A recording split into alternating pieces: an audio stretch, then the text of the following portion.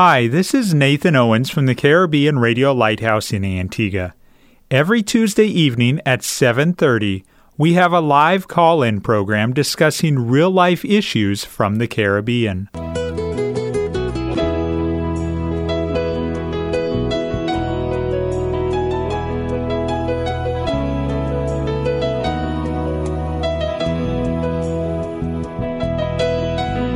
Sanctify them through thy truth.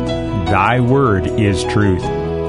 You're listening to That's Truth, a live call-in program with Dr. David Murphy, designed to answer your questions biblically in this confusing culture. Dr. Murphy has over 30 years of counseling and ministry experience here in the Caribbean and is ready to answer your questions according to truth. Good evening and welcome to another exciting episode of That's Truth. I'm Nathan Owens, sitting in the studio of the Caribbean Radio Lighthouse. Sitting across the broadcast desk from me, as usual, is Pastor David Murphy. Good evening, Pastor. Good evening, Brother Nathan, and good evening those who might be listening to the program. Time across the Eastern Caribbean, and in our studios is 7:30, and we are excited to spend the next 90 minutes with you. And not only for you to be able to hear what is being taught for the next 90 minutes, but for you to be able to interact with us. Before we get to our first question tonight, and if you were listening last week, you remember that I mentioned that I would start out this episode by letting you know where you can find more information about the book of Enoch.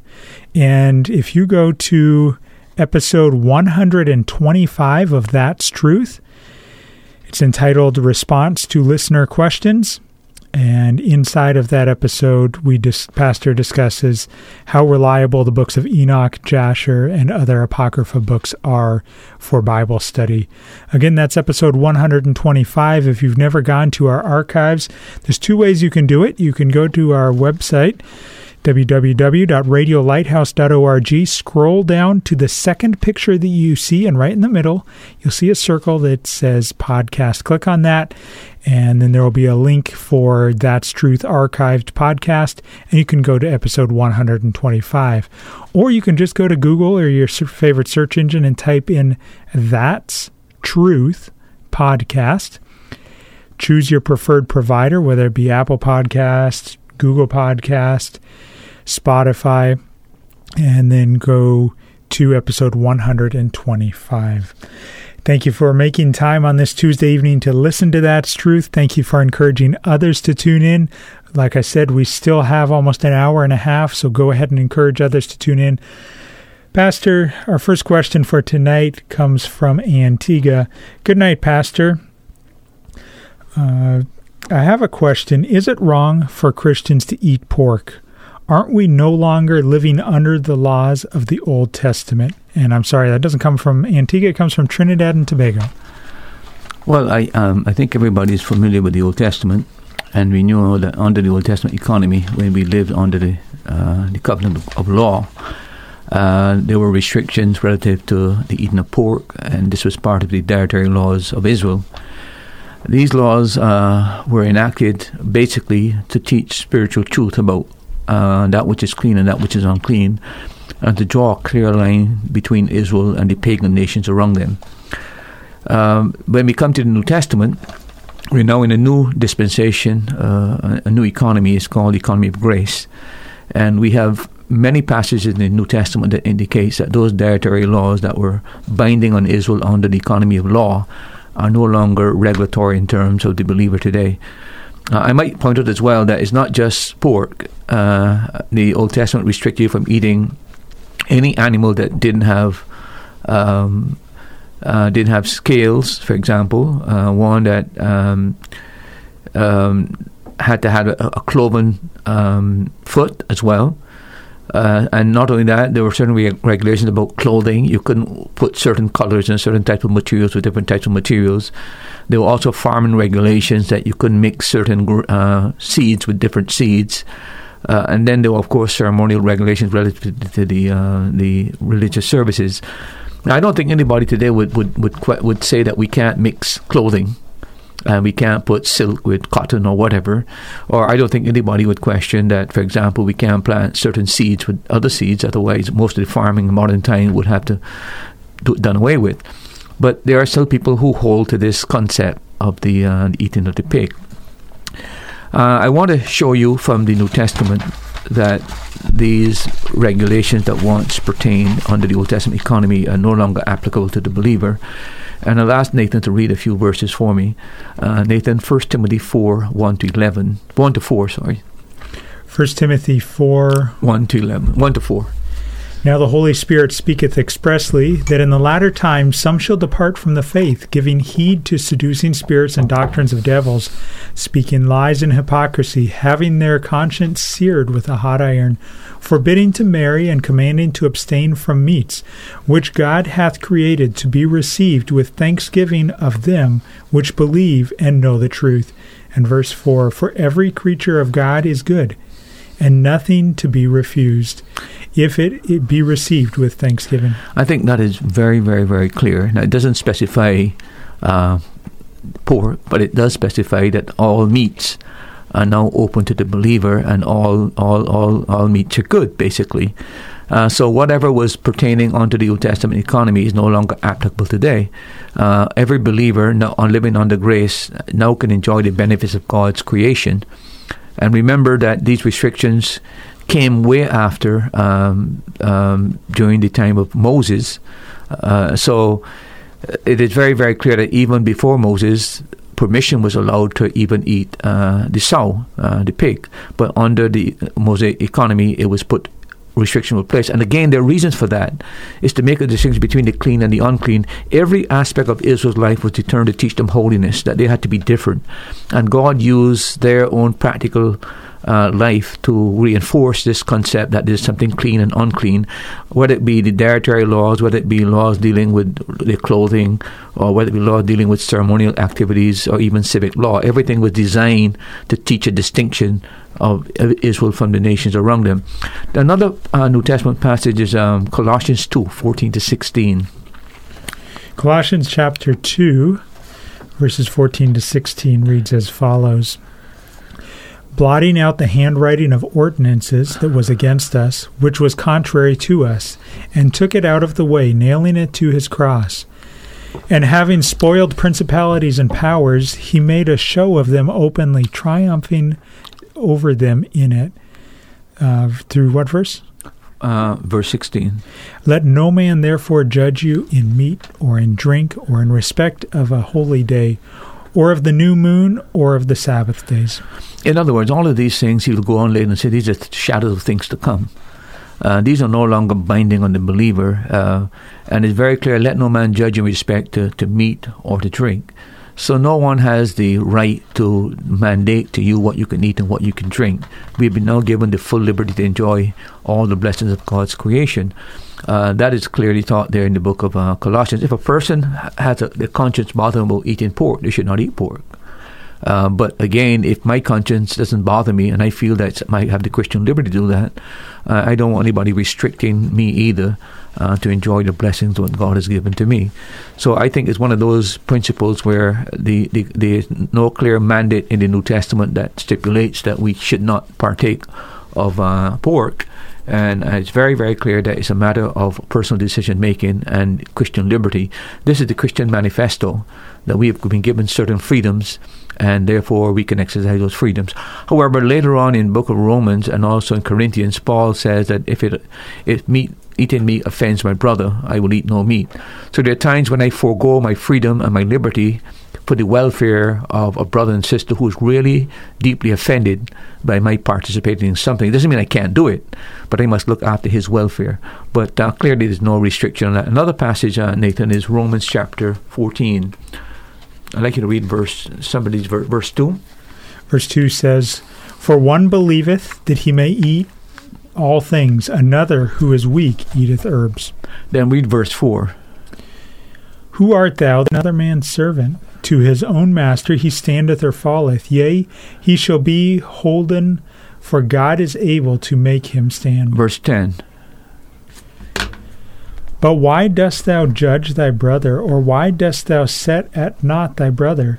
For we shall all stand before the judgment seat of Christ. And then verse 12 is another verse that goes, So then every one of us shall give an account of himself to God. Last one, verse 13. Let us not therefore judge one another any more, but judge this rather, that no man put a stumbling block or an occasion to fall in his brother's way. Yeah, I had you read all of that, because clearly Paul is talking about people judging each other in respect to what they eat. And Paul's point is very, very clear. We're not in that position to judge people. We have to let people to use their conscience before God. And he goes on to say that, the thing that really matters is just remember that we're all going to stand before God and give an account. So give that brother, that sister the liberty, if they are convinced from the Scripture that they have freedom to enjoy the benefits and the blessings of God's creation. I have no right to judge them that because they're eating meat they're damned, or because they're eating meat they're sinning. Paul is saying let that person be dealt with before God, and that's the way to really look at life. He goes on later on in the same passage look up verse 14 to 17, Nathan. I know and am persuaded by the Lord Jesus that there is nothing unclean of itself, but to him that esteemeth anything to be unclean, to him it is unclean. Now stop there for just a moment. In the context of what Paul is dealing with meats in the whole passage, and Paul has said, I know, there's nothing unclean. God never created anything unclean. That's the point that is being made. These things were made objects of to differentiate between clean and unclean for the sake of Israel. But if a man's conscience, Paul says, it is unclean, it becomes unclean to him, therefore he must not participate. So Paul is just saying that your conscience really should guide you in these matters and not other people's opinion. Go on and see what he says. But if thy brother be grieved with thy meat, now walkest for whom Christ died. Let not your good be evil spoken of. For the kingdom of God is not meat and drink, but righteousness and peace and joy in the Holy Ghost. That's what I want to get to. The central thing about Christianity, about the Christian faith, it's not about what you eat and what you don't drink. Really, those three things: righteousness, living a righteous life, being at peace with God, being at peace with men, and enjoying the Holy Spirit and the blessings of God. That's the gist of the. So why now disrupt all of that by subjective judgment that a person shouldn't do this and shouldn't do that? And that Paul is saying, the emphasis is in the wrong place. Let us focus on what God is concerned about: righteousness, peace, and joy. However, he did say that we need to be very careful that if what we do offends our brother, a real Christian brother who's offended, we ought not to deliberately do that, because we actually can wound his conscience. Paul warns about that. So there are times when, for example, if I went to a believer, or I invited a believer to my home who I was aware doesn't eat pork, or there's some believers that do that, not just Seventh-day Adventists, I'm not going to serve him pork deliberately, knowing that it will offend him. I will find out exactly what he wants and try to cater to that.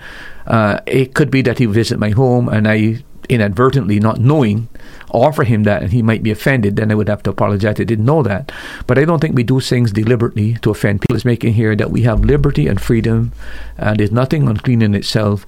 So I would say to the person who sent in the question, there's no one and there's no biblical mandate in the New Testament that restricts you from enjoying your pork. If you had some good ham during the holiday season, I say to you, blessings. Now, you were referencing we should be careful not to offend a true brother. Do we need to be as careful about not offending a unbeliever? Well, I would say it depends. For example, if I have a neighbor and I am trying to witness to him, and he's not a believer, I just happen that he's come under certain teachings, and as a result, he doesn't take certain things, he doesn't eat certain things. I need to be aware of that as well. If I invite him to my home, I'm not going to, I learned he doesn't eat lobster. I'm not going to serve lobster knowing that deliberately. So even though he's not a Christian, I'm not going to unnecessarily offend him, because the ultimate goal of a believer is to influence that person for Christ and to win him for Christ. And if you create an offense that in some way block your access to them to witness, I think you destroy your opportunity. So it doesn't just relate to that. But I don't think it is right for people to impose their own subjective beliefs. If they feel convicted about something, I don't think it is right to impose that And that is why, for even the Seventh-day Adventist, if I had one visit my home, or I had a good Seventh-day Adventist friend, if he came to my home on Christmas, I wouldn't serve him ham, because obviously he doesn't eat that. Right.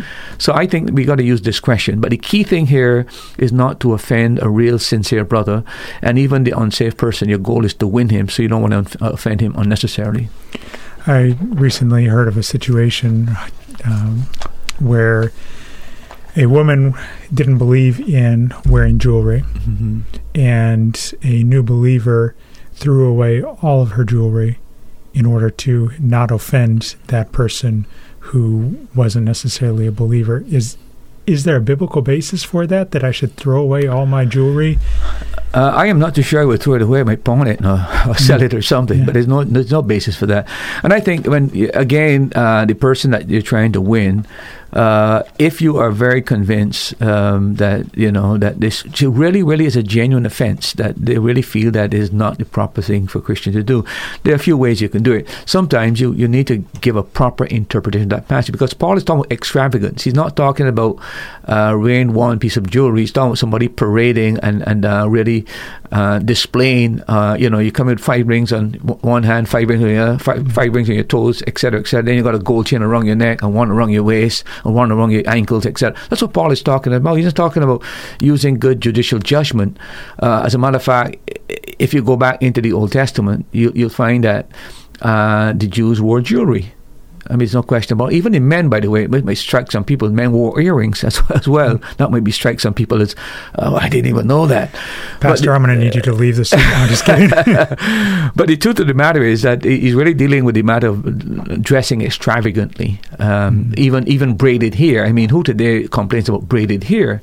But again, you got to remember how people did that. They made the hair a mountain, as it were. All was a big mountain of hair, etc., etc. And Paul is saying, that's extravagant. I do feel, though, in the church that sometimes people need to be very, very careful. I think that modesty is a biblical standard, and I think that a lot that goes on in terms of dress in I wouldn't say in our church, but in many, many churches that I've visited, I think there's a lot that's desirable in terms of modifying the dress and trying to be less the center of attention and let the attention go more on the Lord. But I wouldn't throw away my jewelry. I could probably remove it, but to actually throw it away, I think is going to an extreme. Time across the Eastern Caribbean is 7:48 on this Tuesday evening. Thank you very much to the individual who sent in that question from Trinidad and Tobago. We appreciate you listening from the Southern Caribbean. Pastor, we have a couple of questions that have just come in from Antigua. Is it possible to explain a little bit about the books that were excluded from the Bible?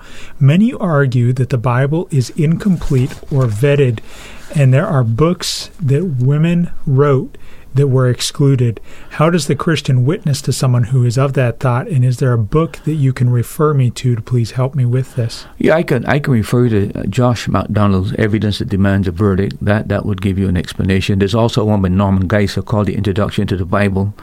That would also give you some insight into it. But I would say this, that a lot of the reason why these books were not included, and these are books that Christians have known for years, and all the theologians and all the people that did Bible translation have known this for years. None of those books that are not in the Bible were ever accepted by Jesus. None of them. None of them were ever included in the Jewish canon as well. Then the other thing is there are a lot of anachronisms in those books. In other words, there are references to things that didn't happen around the time that it happened. There are also a lot of historical mistakes in those books. There is good moral teaching and some good spiritual teaching, no question about that. But in order to have it to have it something that's morally correct and ethically correct and yet historically wrong, that clearly cannot be right. That's why we believe that in the Bible is not only the spiritual truth and the moral truth that's correct, the historical truth and the scientific truth in the Bible is also correct. Otherwise, we have a book that is not infallible. We got a book that has a lot of errors in it.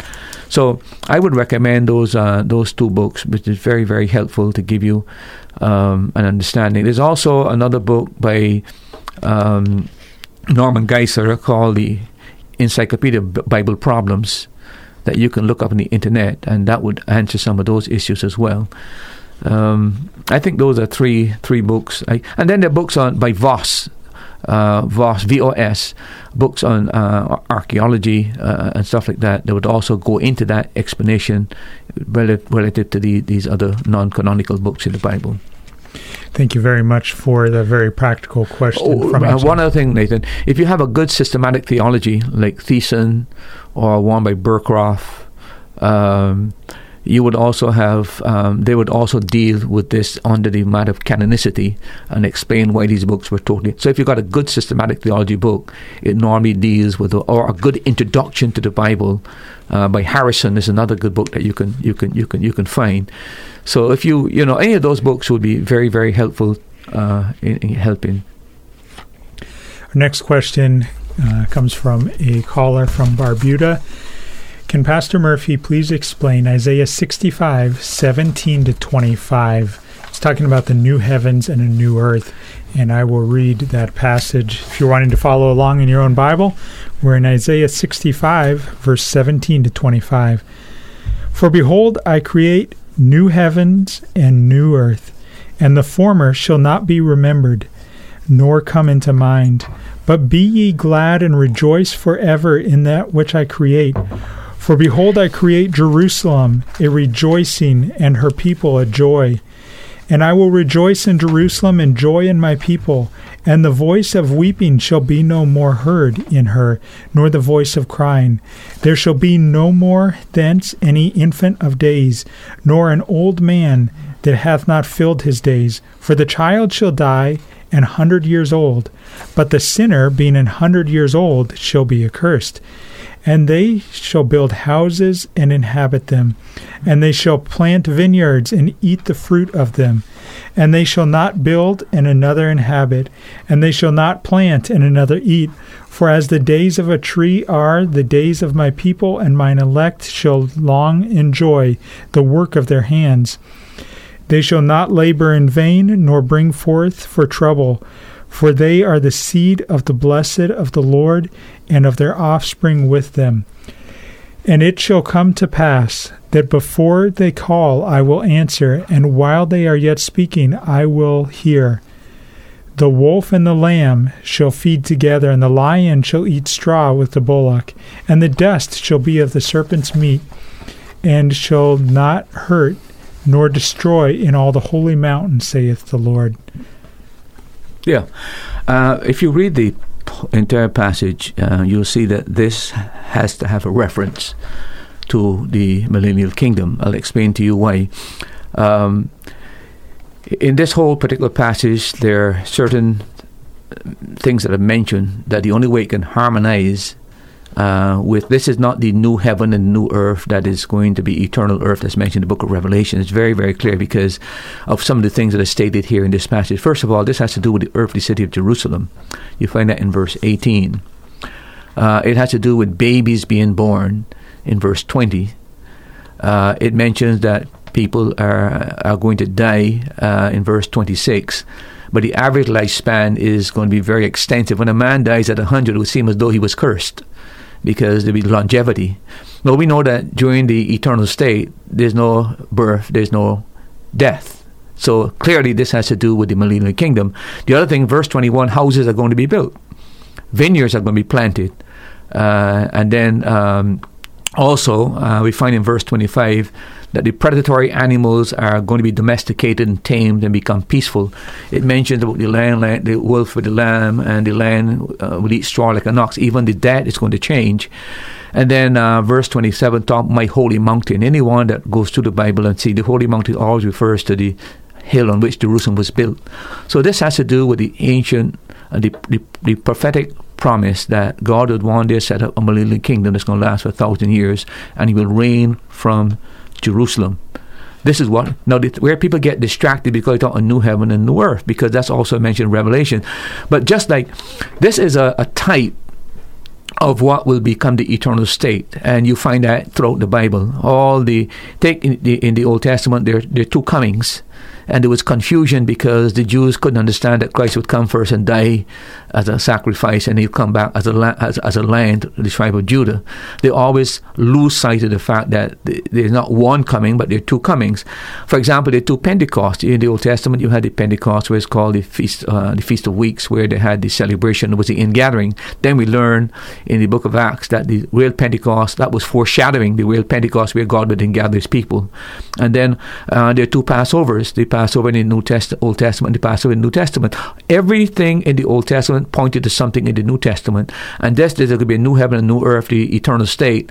The type of that is the millennial kingdom. So just like there's going to be a new change in the heavens, there's a new change in the earth, because there's a new order. In terms of death, in terms of longevity, in terms of the fact that the animal diet will change. So not only is it going to be a change in the animals, but it's going to change the whole environment. In other words, there's a new world coming called the millennial kingdom. But when that is completed, if you read Revelation chapter 20, we go into the eternal state, which is the final order, in which there be no dying, there be no crying, and there be no death. So this passage basically has to do with the millennial kingdom that's going to be established.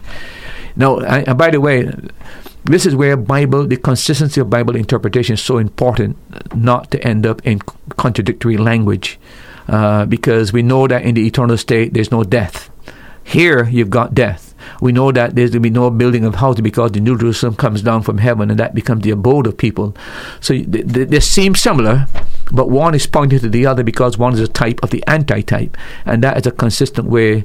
You remember some time ago we had a guy who asked the question, what is this wedding feast? Yeah. Because in his mind he's thinking of the wedding feast that's going to come with the believers. But again, when you look at the passage, even though the word wedding feast is used, it has no reference to the coming wedding feast between the believer and Christ. It had to do with the fact that this is just part of the order in which you go to the wedding feast. When he came back, it had to do more with duration of time, etc., etc. So this is a passage that is strictly dealing with the millennial kingdom. I would like to point out to you, Nathan, if you could look at 2 Peter chapter 3, read 7, 10, 13, 11, and 13. This is where there's going to be an actual new heaven and new earth, because the old heaven and old earth is going to be burnt up eventually. Read that, please. 2 Peter chapter 3, verse 7. But the heavens and the earth, which are now, by the same word, are kept in store, reserved unto fire against the day of judgment and perdition of ungodly men. Read verse 10.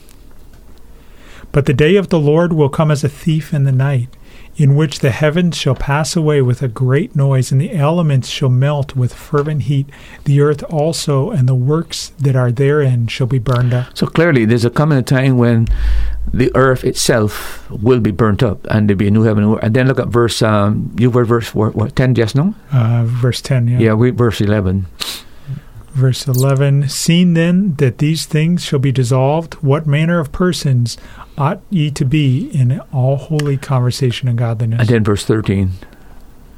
Nevertheless, we, according to his promise, look for new heavens and a new earth, wherein dwelleth righteousness. Again, that's the promise. And then if you look quickly, Revelation chapter 21, verse 1, this is the eternal state, the new heaven that is promised after the earth is completely consumed. And I saw a new heaven and a new earth, for the first heaven and the first earth were passed away, and there was no more sea. Again, you see, if you don't distinguish between these concepts, you end up in total confusion. And you say, but the Bible is contradicting the Bible. But no, if you understand that there's always a type and an anti-type. Every single New Testament truth has an Old Testament type. And that's why the millennium is a type of the new heaven and the new earth.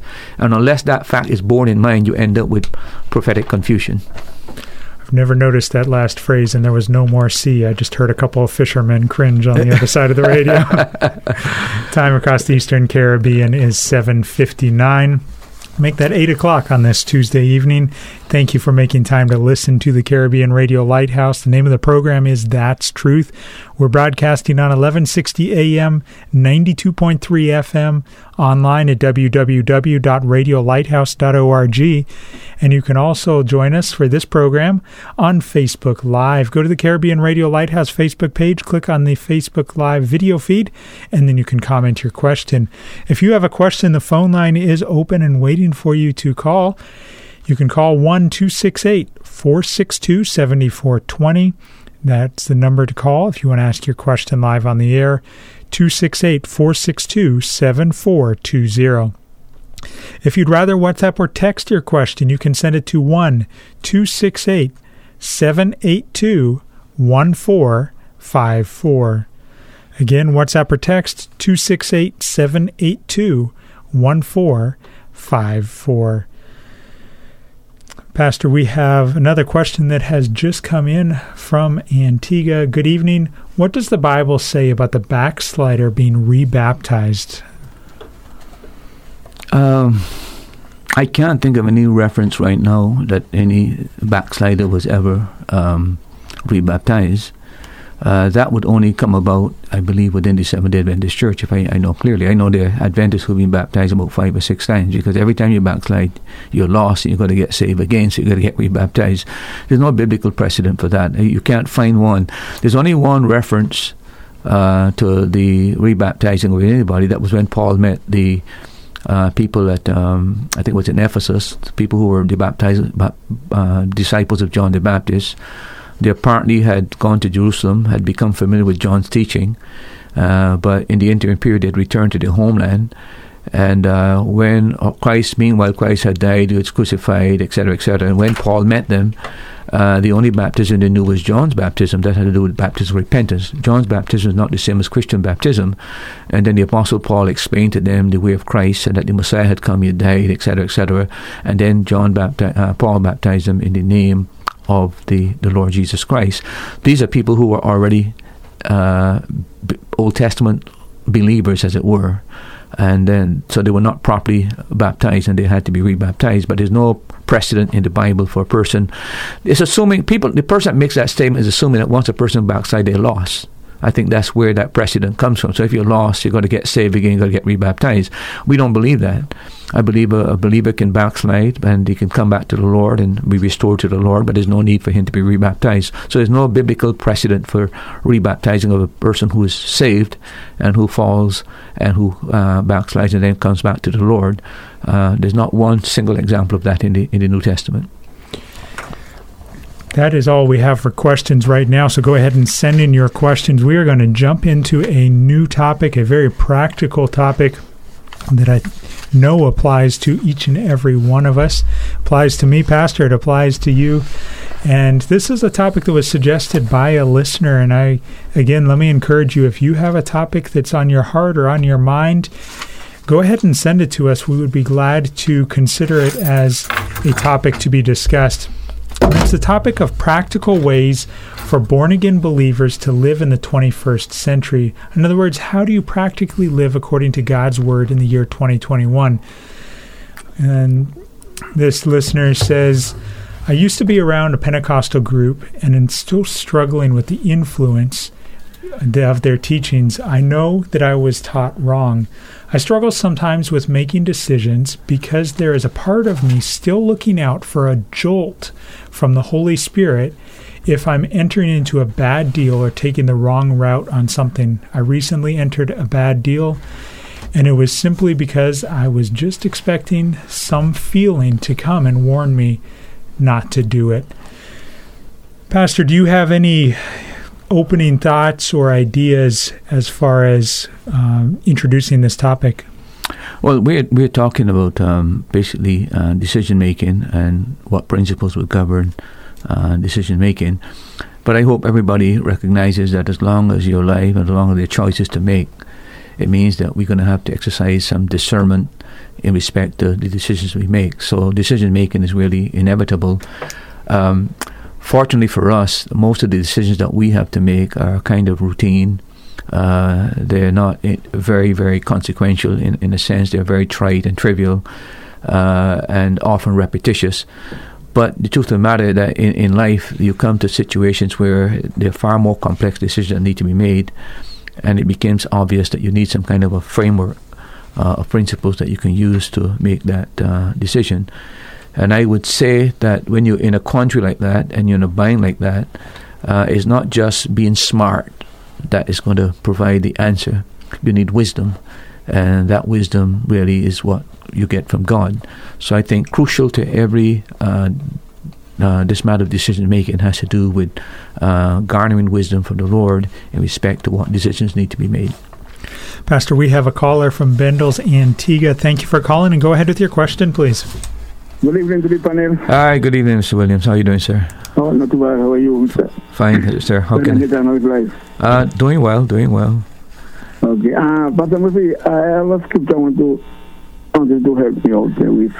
I can remember it right now because I'm looking for it in my deck. I'll find it. I don't know why. What is it? Yes, give me about alcohol.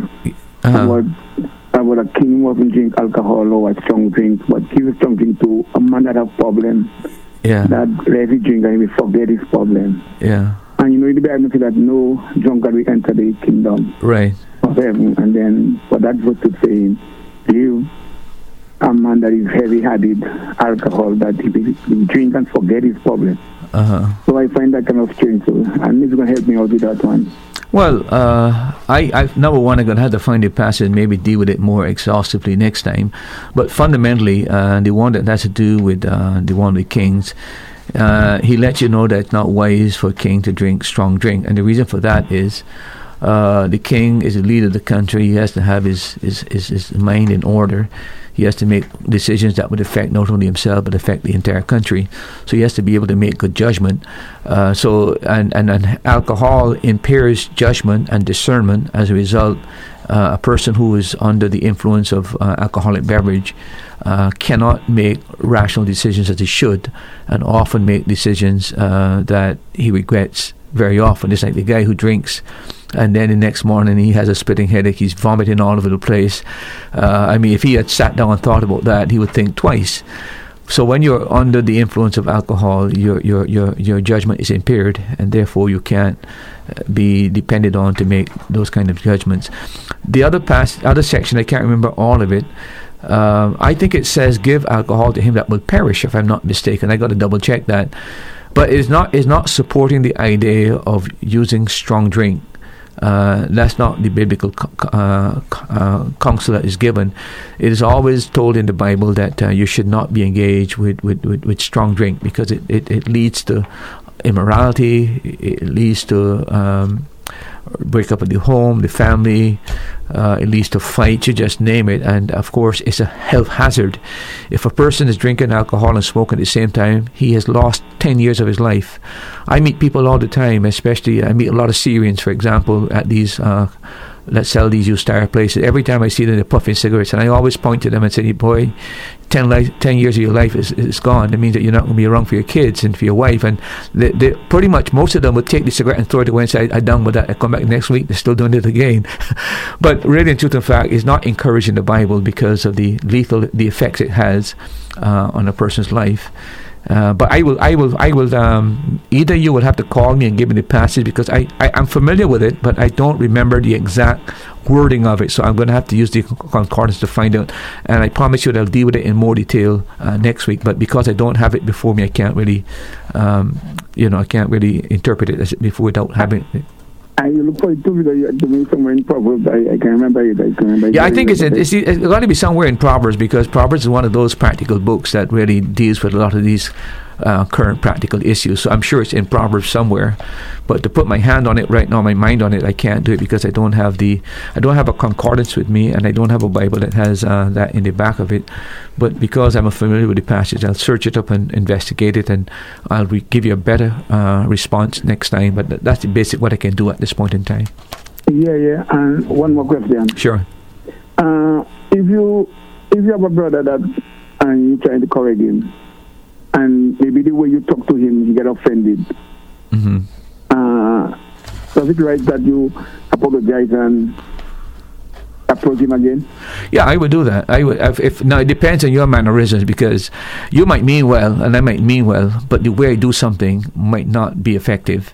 And if you're genuinely concerned about the person, and you think that he's really genuinely offended because of the way you approached him and the way you dealt with it, I would man up and I would swallow my pride because my concern is his welfare.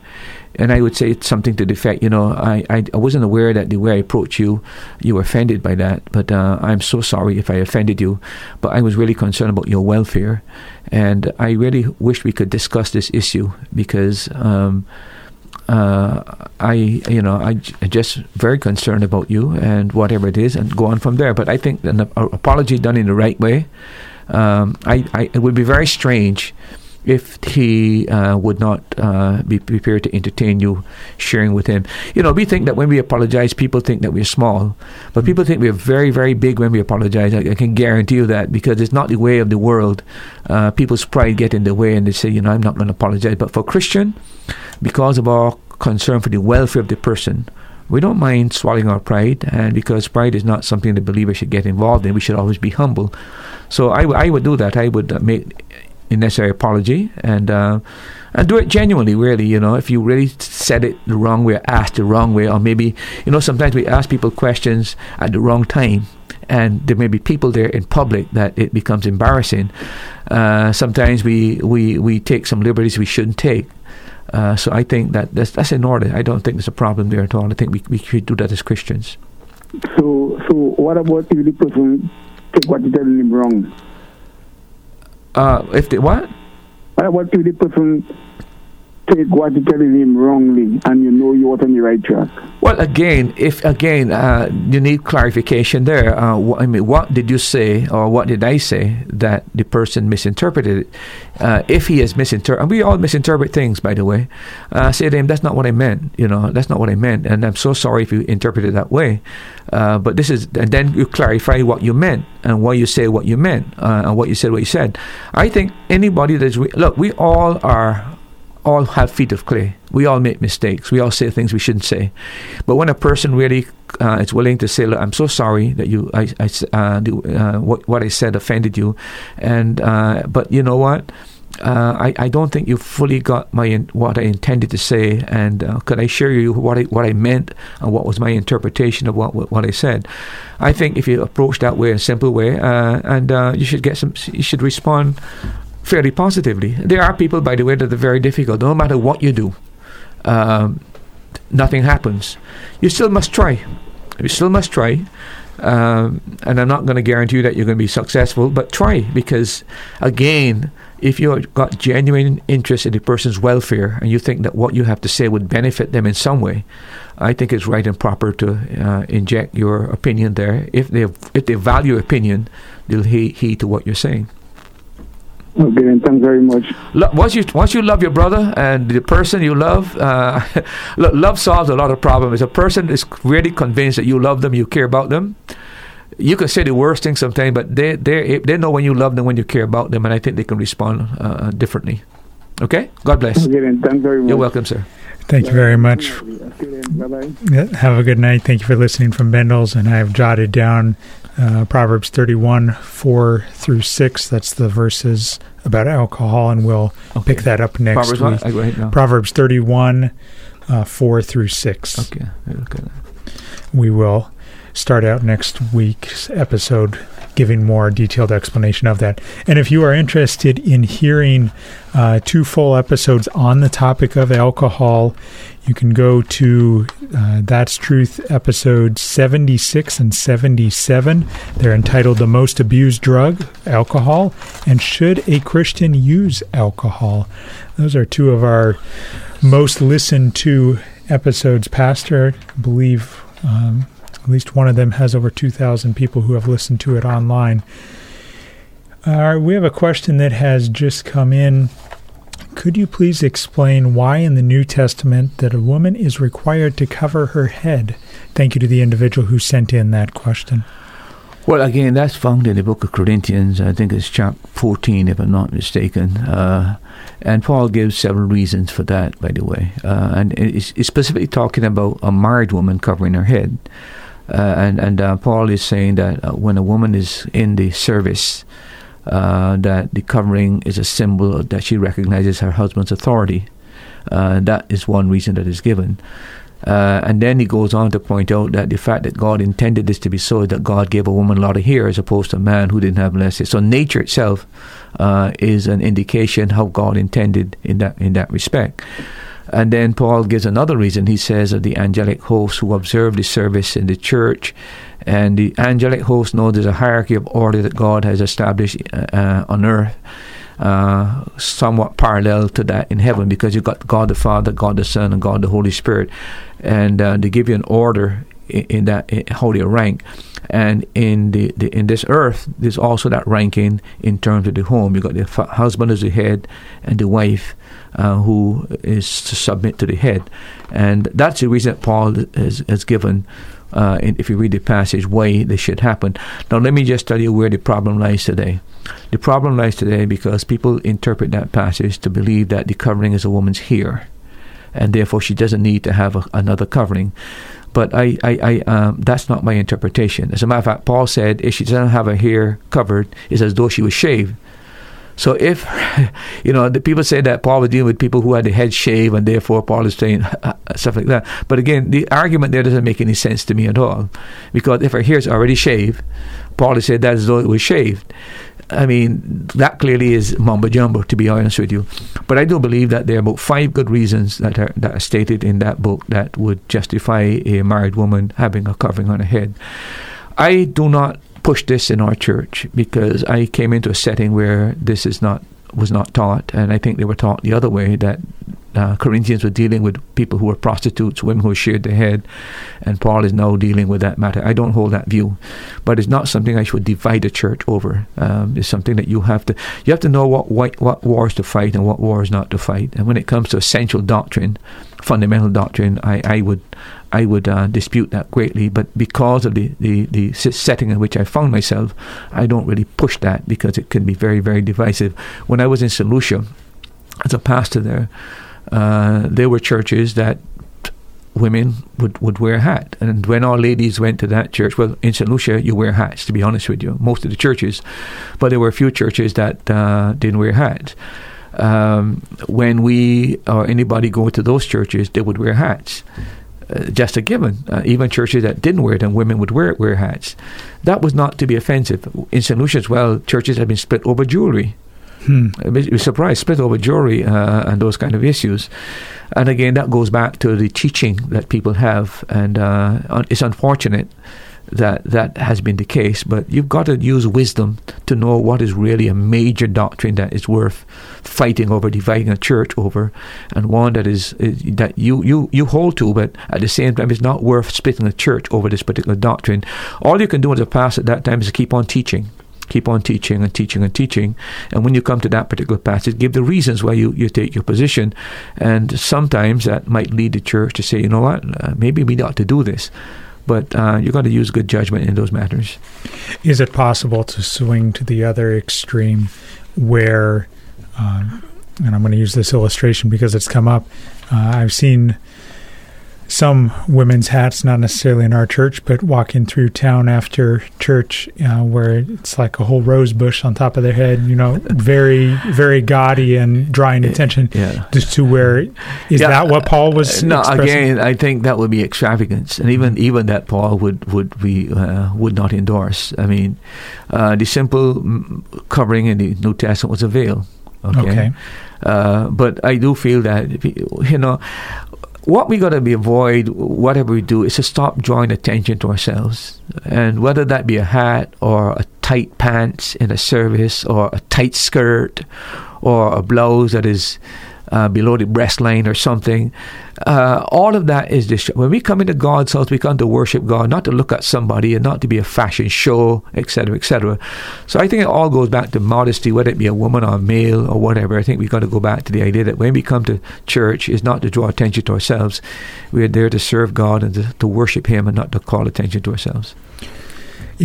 Thank you to the individual who sent in that question. And if you are interested in listening to an episode that discusses that in more depth, you can go to our website, radiolighthouse.org, scroll down to the second picture, click on the circle that says podcast, go to the archived podcast, and episode number 11 is entitled Head Coverings for women, and the majority of that topic is discussed in that episode.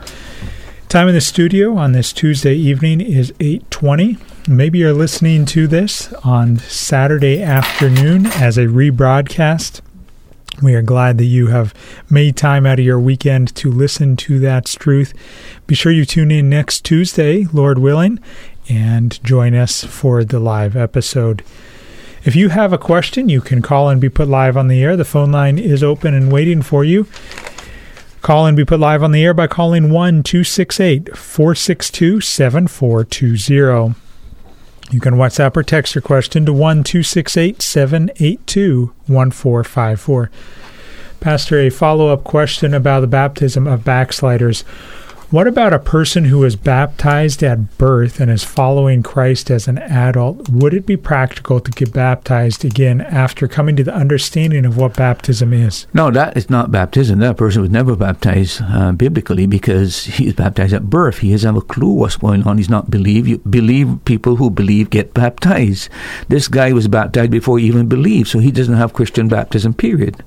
So clearly if a person was baptized as a baby or sprinkled, that's not biblical baptism. You can't find that anywhere in Scripture. So a person like that coming to faith in Christ now and really understanding what it is to believe in Jesus Christ, now he has to be baptized in the biblical after the biblical pattern. So yes, a person who was sprinkled, a person who was baptized as a baby, that's not Christian baptism. That's church baptism, but not Christian baptism. Believers' baptism is comes and follows when a person put their faith and trust in God. Go back to the book of Acts. When they believed, they were baptized. When they believed, they were baptized. When they believed, they were baptized. Not that they were baptized and then believe. You're reversing the whole trend. Unfortunately, there are churches that do that. I think the Anglican Church does that. I think the Catholic Church does that. And I think sometimes even the Presbyterian, some Presbyterian church do that. But again, that's not Christian baptism. Don't be governed by what is modern practice or what is common practice. You have to go to the Bible to find out what is the biblical standard of baptism, who gets baptized, and what is real Christian baptism. So I would suggest you, don't take my word for it, go into the book of Acts and even go into the Gospels, and you'll see that the only people that were baptized were those that believe. A baby cannot believe because he doesn't even know he's lost. So I think that should bring some clarity. A WhatsApp question that has just come in. Are we descendants of Jews or Gentiles, and which law should we follow, the law of Moses or what Jesus preached? Well, it's clear that we are not Jews for sure. We're Gentiles. The only three groups recognized in the Bible, whether you're a Jew, a Gentile, or the church. The church is made up of both Jew and Gentiles. But unless you are one of the descendants of Abraham, you are not a Jew. You may be a spiritual Jew in the sense that you have the faith of Abraham, but you're not a Jew in the sense that you are of the lineage of the Jewish nation. So we are Gentile Christians, with the exception of the Jews in America and maybe the Jews in different parts of the world and Jews in Israel. Those are people who are from the direct lineage of the Abrahamic line, so they will be Jews. But the vast majority of people who are Christians today are Gentiles. We are Gentiles. So that brings the other question. Whether a person be a Jew or a person be a Gentile today, we don't follow the Old Testament law. The Old Testament law govern under the Old Testament economy. But when a person becomes saved, whether he be Jew or Gentile, under the New Covenant, which is the new principles that you find in the New Testament, now the moral principles of the Old Testament are repeated in the New Testament. So they carried over. I can show you that 9 of the commandments given in the 10 commandments are repeated in the New Testament. The only one that's not repeated is the Sabbath. So that's why part of the reason why we don't follow the Sabbath and we observe Sunday as the Lord's Day. But generally, and there are good principles, moral principles in the Old Testament that really carry over. For example, when Paul is talking about the support of pastors in the book of Timothy, Paul said, in the Old Testament, you shouldn't muzzle the ox. Now, again, the reason for that, when the ox is working, the ox ought to partake of the grain. But that's a principle related to agriculture, but yet Paul carries that over as a principle that relates to a person who labors should partake of that which he has to provide for. So that's a biblical principle. So you've got to see where the principles are, but generally speaking, we are now living a new dispensation. We're under a new covenant. It's called the covenant of grace, and we live not according to law any longer. We live according to the principles of Christ, which we have in the New Testament, and which are elaborated and explained in the epistles by Paul and Peter and John. Pastor, a text message from St. Kitts Nevis. Good night, Pastor. Why is it important for believers not to lose their crown or reward in Revelation 3:11? Revelation 3:11 says, "Behold, I come quickly. Behold, that fast which thou hast. Hold fast to that which thou hast, that no man take thy crown." Well, again, you go back to Corinthians chapter 3, and then 2 Corinthians chapter 11, it's not the judgment seat of Christ. Whether we like it or not, we are serving the Lord, and part of that service is that one day we are going to be rewarded for that service, and that's what he's concerned about. And there are 5 different crowns mentioned in the New Testament: the crown of life, the crown of righteousness.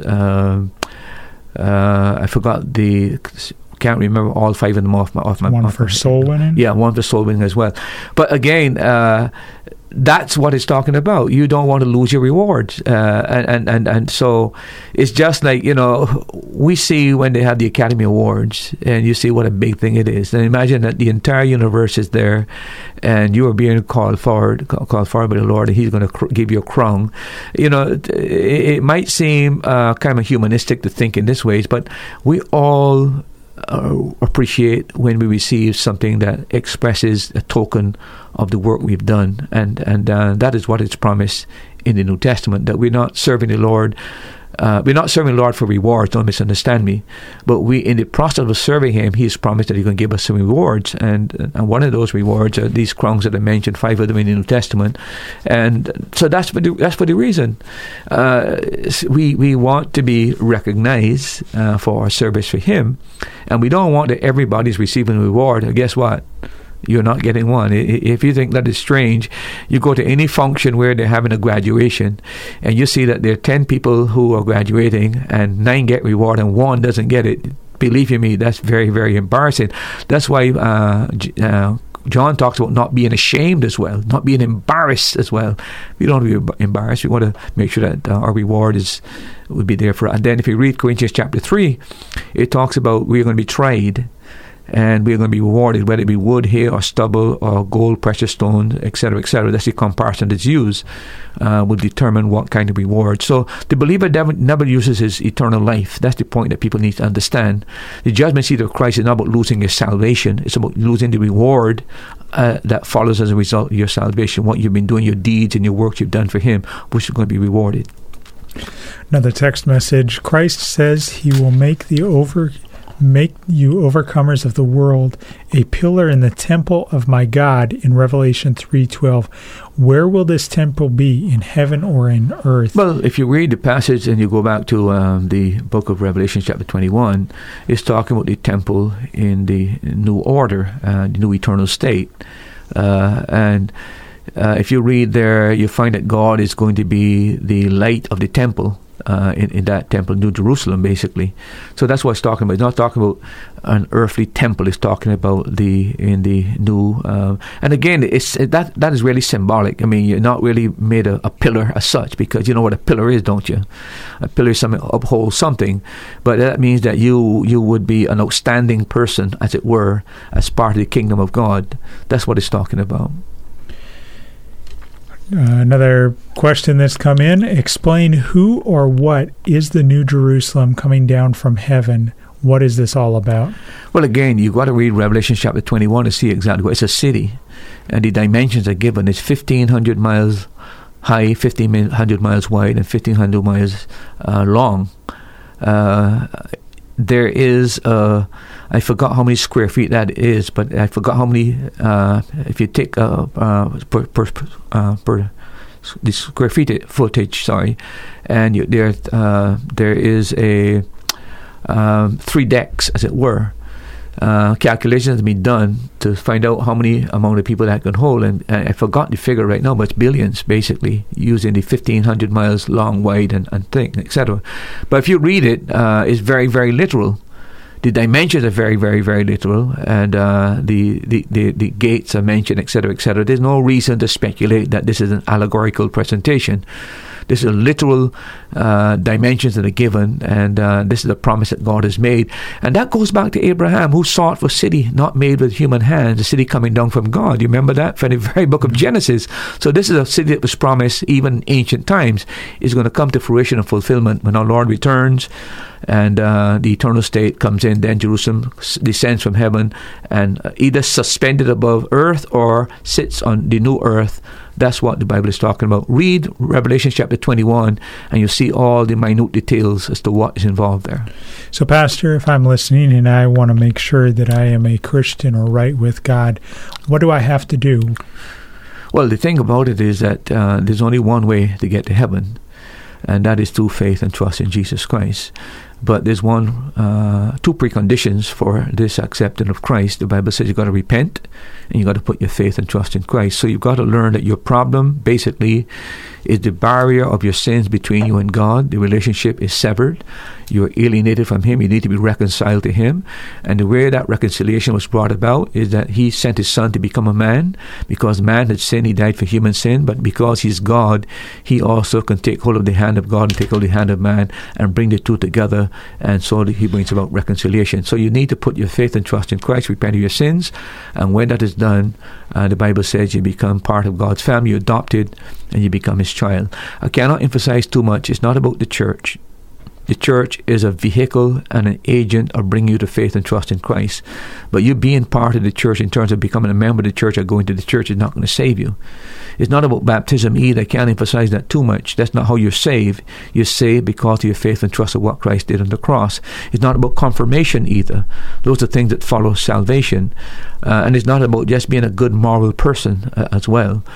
You read the story of the man that went up to prayer, and he can itemize all the, and I never did this, I never did this, I never did this, I did this, and the Lord said, you're proud and you're boasting. And then a man came up who wouldn't even look to heaven, and he beat on his chest and said, Lord, be merciful to me, a sinner. And Christ said that man goes down justified. So it's about putting your faith and trust in Christ and Christ alone. Time across the Eastern Caribbean is 8:32. Pastor, for the individual who's listening and says, but Pastor, I've been relying on the fact that I'm going to church or that I've been baptized, and now you're here trying to disrupt everything. Why can't I just hold on to those things that I've been trusting in? Well, listen, truth always disturbs, and never forget that. But it's the only thing that set you free. He said you should know the truth, and truth will set you free. Look, there are a lot of people, take the Muslims, for example. Don't you think a lot of people believe that because they got their faith in Muhammad, they're going to heaven? When you have these jihadists blowing up planes and committing suicide, why do you think they do that? Because they're promised that if they die on the behalf of the Muhammad's cause, they're going to get to heaven and get 7 virgins. I mean, think of the deception of that. Think of the Hindus who believe in reincarnation and believe that there's no Christ, there's no God, they don't even think that there's anything called sin. They believe that karma will solve all that problem. Think of the millions of people who are in darkness. Now, would you not rather know the light and see the light than to be kept in darkness, than to discover the ultimate end that you made a big mistake? And that's why we got to tell you the truth. Now, if you want to get that truth confirmed, go to the Bible. We're not asking you to take our word because I'm a pastor, therefore what the pastor said is infallible. If you can't confirm what I'm saying in the Word of God, well, just ignore what I'm saying. But if you go to God's Word and discover what I'm saying is true, I'm saying to you, you're in trouble. It's about time you open your eyes, and as the Bible says, come out of them, come out of her, as it were, and find a good church that preaches the Word of God and believes in the Scriptures. If you are in Antigua and you are looking for a Bible-preaching church, we would like to invite you to Grace Baptist Church. That's the church that Pastor Murphy pastors. It's located on Rowan Henry Street in Gambles Terrace. Sunday morning Sunday school starts at 9 a.m. Service follows an hour later at 10 a.m., And then on Thursday evenings, we have prayer meeting and Bible study, which alternates every other week. This week, Thursday at 7 p.m. will be prayer time. Yeah, Nathan, let's make one correction there. The Sunday school that we're having currently is for the adults and teenagers. Mm-hmm. We've had to suspend our children's Sunday school, which we've had which normally held on Sunday evenings because of the COVID situation. We haven't decided as yet how to restart that and when to restart it. But if you were talking about, we're talking about Sunday school for teenagers and adults. That's still going on Sunday morning. You have to wait for further information about children coming to Sunday school. Time across the Eastern Caribbean is 8:35. Pastor, a question that's come in: shall a believer pay a tithe if they are going to a church for 2 years and are not a member? Well, I would think that whatever church you're going to, that would be the proper place to give your tithe. That would be my suggestion. I mean, but why would you wait 2 years and not become a member? You're not satisfied with something that's going on in the church. I mean, you should have had 2 years is sufficient to survey the land, as it were, and come to an assessment of whether or not you want to be part of that ministry. But I would think that if you're going and you're where else would you put your tithe? I can't figure that one out. I mean, what would you do with it if you're going to a church? Why would you not want to give your tithe to that church? I can't figure. I'm trying to put in my mind what would be the thinking, what would be the rationale, so that would be my thinking. If you're going to the church, even though you're not a member, you're going to give your tithe somewhere. I would think that that would be the proper place. You're benefiting from the spiritual ministry there, I would hope. Otherwise, you would not be there for 2 years. That would be my way of thinking. I can't figure. Let me just say this. People got to be very, very careful. The tithe goes into the storehouse. You don't have the discretion to say, because it's the Lord's, so I can just distribute it as I want. You find a ministry. If you're dissatisfied with that ministry, find a ministry where you are comfortable, where you are being fed by the Word of God, and where you can get involved in ministry and invest the resources in that capacity. That would be my recommendation. Pastor, if I fail to pay my taxes, the government's going to, at some point in the future, ask for the back taxes. Is the same true for tithes and offerings? I would say to let this be a matter of Christian judgment and individual judgment. I can see of cases where a person really run into some deep financial problem and could not meet their obligations. I can see that happening. I am not too sure that is perceived as a stealing. I don't see it that way. It's not as though something that is deliberate. It's an emergency that's happened. But if the person's conscience bothers them and they feel as though, listen, this is God's. Listen, God is greater than your conscience, and you must not go against your conscience in that regard. So I would say to the person who feels guilty about that, the biblical and proper thing to do would be to deal with it from your conscience level. And if you feel guilty about that, well, make up for it. Lots and lots of questions that are coming in tonight. Thank you for each question that's been sent in. And if you have one, you can go ahead and send it in via WhatsApp or text 1-268-782-1454. Pastor, a WhatsApp from Antigua. What does the Bible say about women preachers? Is it against God's will for the role of women in the church? We do have a program that we did on that, and Brother Nathan could probably give you the number of the program. Look, I know that it's becoming quite common today that they've got a lot of women preachers. I do not support it. There's no biblical warrant for it. Anybody that reads the book of Timothy would see, and the qualifications that are given in the book of Timothy, and not only that, Paul gives some reasons why a woman should not exercise the role of authority over a man, and Paul gives ground that in the creation story and the fall. Those things don't change. It's not a cultural reason that Paul gives. Paul says God designed that when he made man first, and that was not an accident. Paul said this is one of the reasons why a woman should not have authority over the man in respect to the church and in respect to the home. Very, very clear the Bible says that, because of the order of creation. And then Paul says the fall. where Eve was deceived through conversation and listening to the enemy. As a result of that, God has ordained, because of that deception, that she does not have that authority, because she has that proneness to deception, especially when it comes to conversation. I don't know if I don't want to let you into a secret, to be very honest with you, but women are very susceptible in the area of communication. Women love to talk, and most wives will tell you that their husbands don't talk enough. And normally when they're dating, they're great conversationalists. They talk, but then suddenly when they get married, they don't seem to have time. And when they find somebody who listens to them, and they feel that is somehow symbolic of the fact that they really care, and that's where many of them become susceptible to infidelity. And it is all based on the matter of communication and conversation. I'm not saying that in every case, but that is where it happens. A woman would not normally get involved with a man unless he feels that she cares, and the way that he cares, and the way that he shows his care for a woman is normally that she listens and she talks and she chats with him. Men know that, and they exploit it again and again and again and again. If you even know a con man over there that seems to have a lot of women, I can guarantee he's a good talker. And you women ought to be on the guard in that regard. But Scripture makes it clear that the qualifications are not there. Husband of one wife. It's impossible for a woman to have a husband to be. In other words, she cannot be a person have one wife unless you become now the transgender, and unless you follow the LBGT, which is completely condemned in the Bible. It's an abomination of God for that to be happening. So there's no biblical support for any woman being a pastor. And what is becoming very common today, by the way, is that the man is the bishop and the wife is the pastor.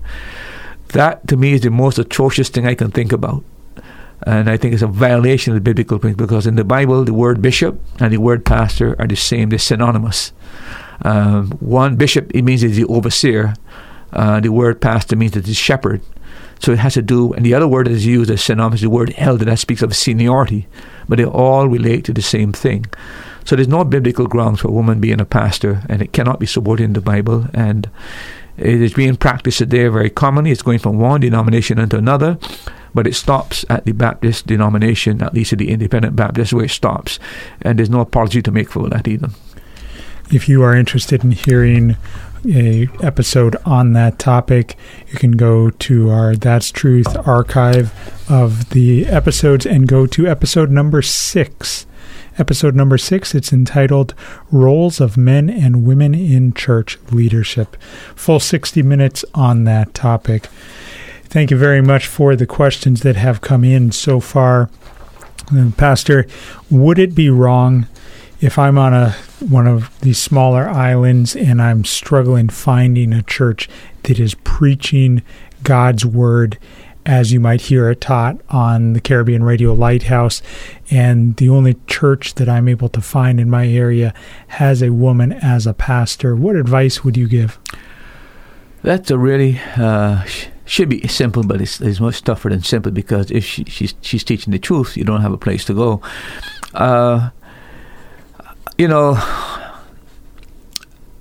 My gut feeling is that I wouldn't want to be there because of the biblical restriction that's laid down in respect to that regard. It's not God's will. But I also recognize that there are always exceptions. When I say exceptions, something is tolerated even though it's not God's direct will. For example, if I may use an example, when the missionaries came to our country, the male that came, he was deported back to America for certain reasons, and the two ladies stayed on as missionaries. Churches were without leaders, etc., for some time, and they were part of the training process to help the young men to become pastors, and they played that role. They played a teaching role to teach the younger men. But as soon as the men came to the age where they were able, they took the subordinate position, which I think is the proper method. We have a missionary that just came from Moldova some time ago, I think it was a year and a half ago, who's doing a lot of training. She's a woman and training men. But again, she's not assuming that role of male leadership. As long as men are available, she moves herself and let them fill. I think that's the proper thing to do. Pastor, we have a caller from Antigua. Thank you for calling, and go ahead with your question, please. Oh yes, I want to know if the Lord, if God, Jesus, they told them one, if they can hear heavenly people prayers, like I will call Peter a heavenly man, I will call Mary a heavenly woman, and all the rest of the disciples and them, they are heavenly people, and I want to know if God can answer the prayer. Sir, I would like to say to you that the only prayer that we are advised in the Bible is to direct our prayer to God through Jesus Christ. There's no reference anywhere in the Bible of anybody praying to any man, any woman. These are just human beings, and we ought not to direct our prayer to any man or any woman. Only God deserves worship. Only God deserves prayer. So that is biblical. Again, you don't have to take my word for it. Go through the Bible. Read the Bible for yourself, and you'll see that there's not... If you can show me one time in the Bible where anybody prays to any person other than God through Jesus Christ, it's not there.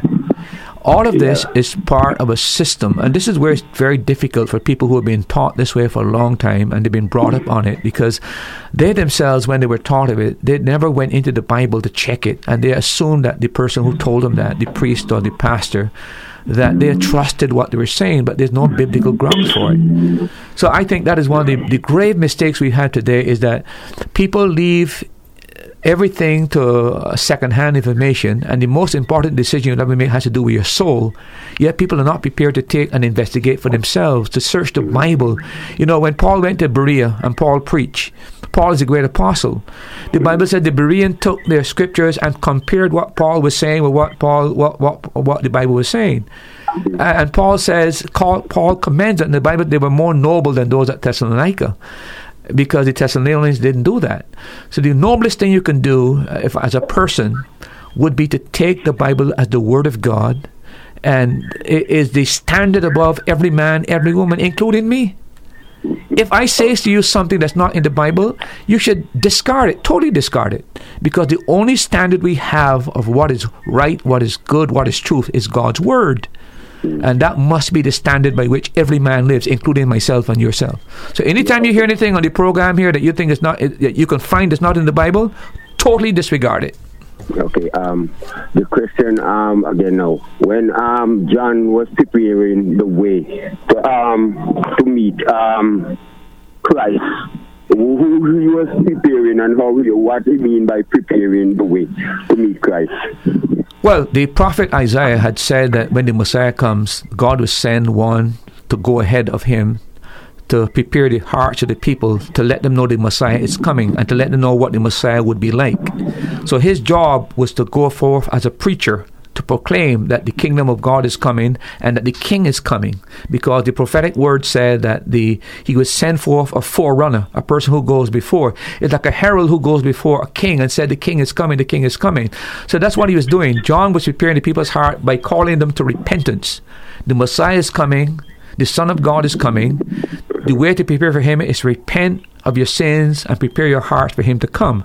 That's why John was calling people to repentance. And the fact that they were willing to repent, John was saying, if you're willing to show genuine repentance, let me baptize you. So when they were being baptized, they were saying to the people around them, I acknowledge the Messiah is coming. I'm preparing for the Messiah by repenting of my sins and looking for that Messiah to come. That was John's job, to point to Jesus. You remember that people wanted to know, John, are you the one to come? And John said, not me.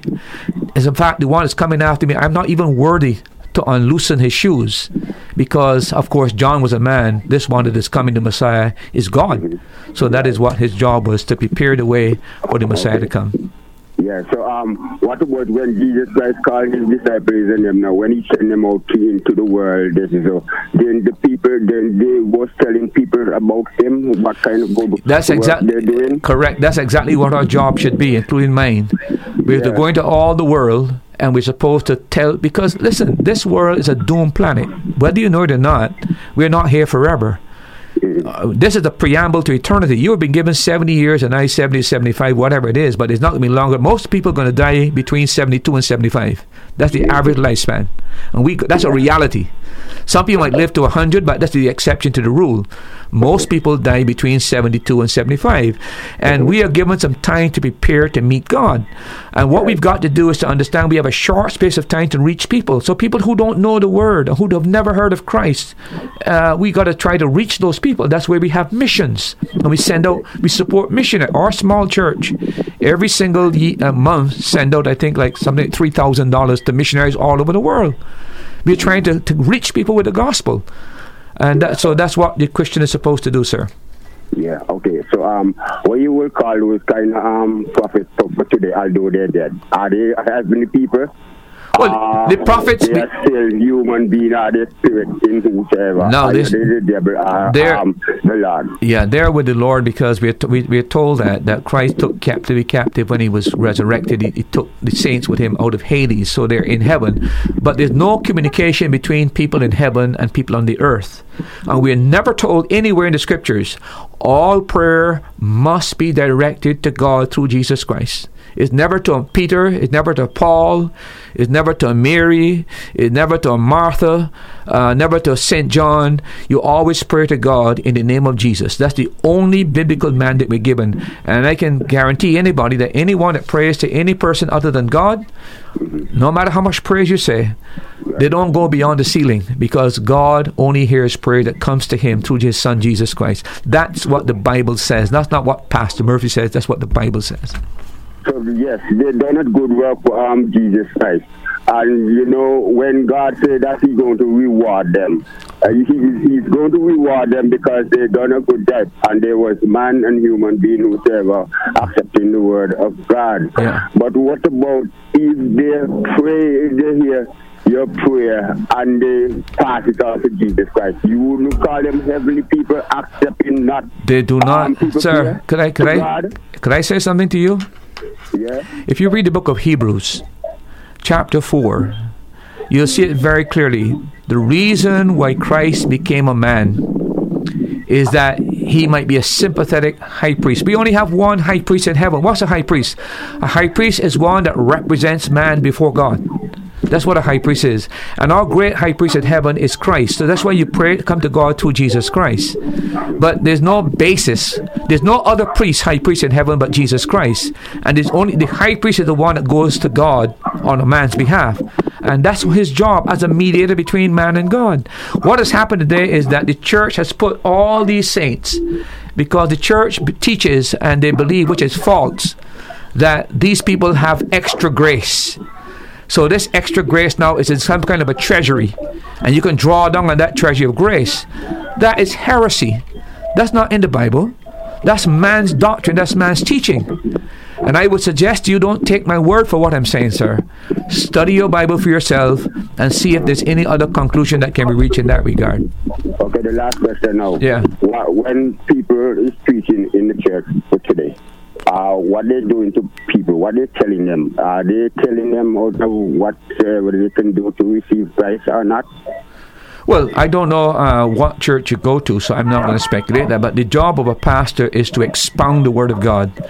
And that not only has to preach on salvation, because you can't preach on salvation every Sunday, although in the invitation you give a word of salvation, but there's so many biblical truths that are there, how to live, what the Bible teaches on family, what the Bible teaches on decision making, what the Bible teaches on interpersonal relationships, what the Bible teaches believers dealing with their problems and confrontations.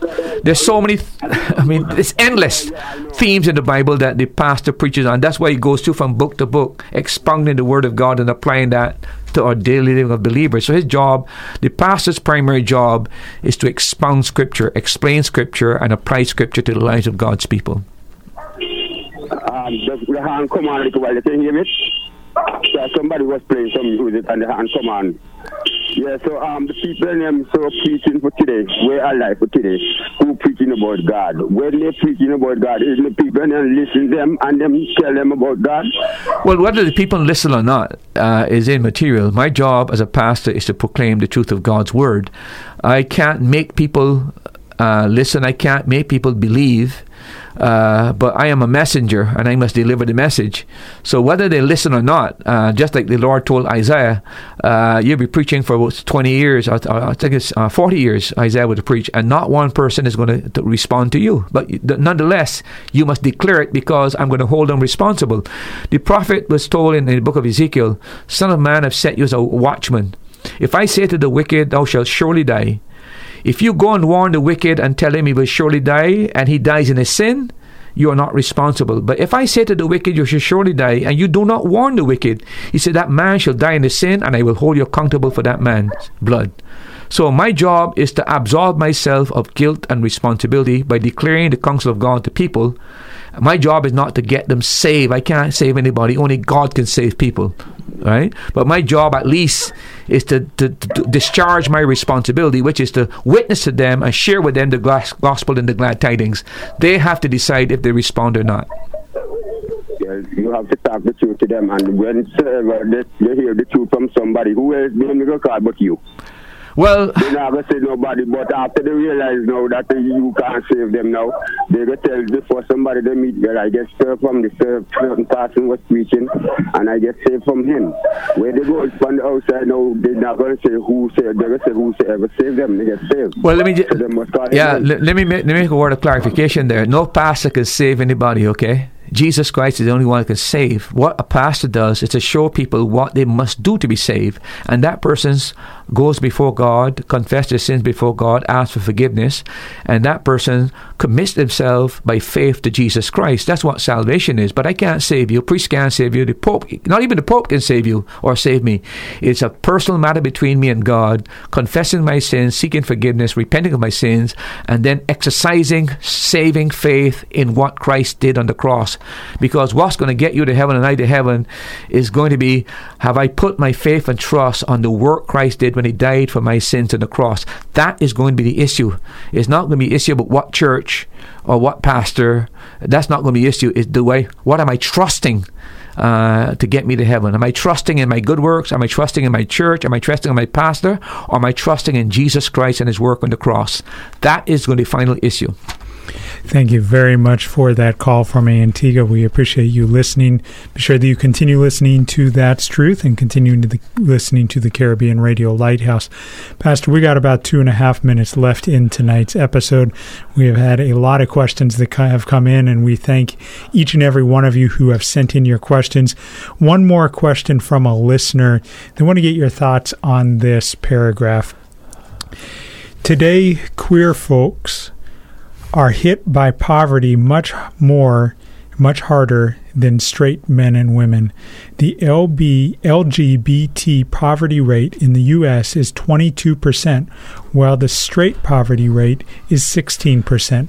To them, the gospel is the hope of an equitable future that we straight people with means should fight for their behalf. Pastor, from a biblical worldview, what are your thoughts on that? Well, I am not too sure why the LGBT group is poor. So, number one, I am not too sure. What I would say to you is that statistics can be used to foster a position to generate sympathy. So I don't know the facts as far as that is concerned. What I would say that the best thing we can do for the LGBT group is not about bringing them out of physical poverty. Is to bring them to spiritual truth. Because whether you feed them or not, or whether they get rich or not, believe in me, they're damned. Anyone that's involved in this kind of group are not saved. Okay? So I need to be very, very clear about that. We're not talking about people. It's a mistake to tell these people that they can be continuing in their sin, rebelling against what God has taught, and they are right with God. That's an anomaly. Okay? So we need to be very, very clear what the issue are. These people need to be saved. And the best thing we can do is to open their eyes to the truth that they deceive themselves and they need their lives to be changed. And the only person that can change their life is Jesus Christ. Because he said, if the Son shall set you free, you shall be free. And these people are in bondage to their selfish desires and their lust. So I would like to make that very, very clear. Fighting for LGBT people or whatever, you fight for the sense that they should be treated with a sense of dignity, that they're made in the image of God. But we cannot support what they're doing. We don't help them by telling them that they were born this way or this is normal. We put them in a situation where there's no hope, because if they're born this way, they can't help themselves. But we point them to Jesus Christ, who can change them and transform them, make them new creatures. Read for Corinthians chapter 6, and such were some of you. That's the grace of God. Is there a particular prayer that I need to pray in the last 30 seconds of the program in order to be saved? Absolutely not. Unless you're going to pray the sinner's prayer and ask God to forgive you, to cleanse you, repent, and ask Christ to become your Savior, that can be done, that transaction. But, Cornelius prayed many years before the truth came to him. So the sinner's prayer would be the prayer that would lead you to Christ. Thank you for listening to That's Truth tonight. Be sure you join us next week for another episode, and we will be continuing our discussion on decision making. Thank you for joining us for today's program. We pray that the Holy Spirit uses the truths shared from God's Word to strengthen your faith. Now you've heard it. That's truth.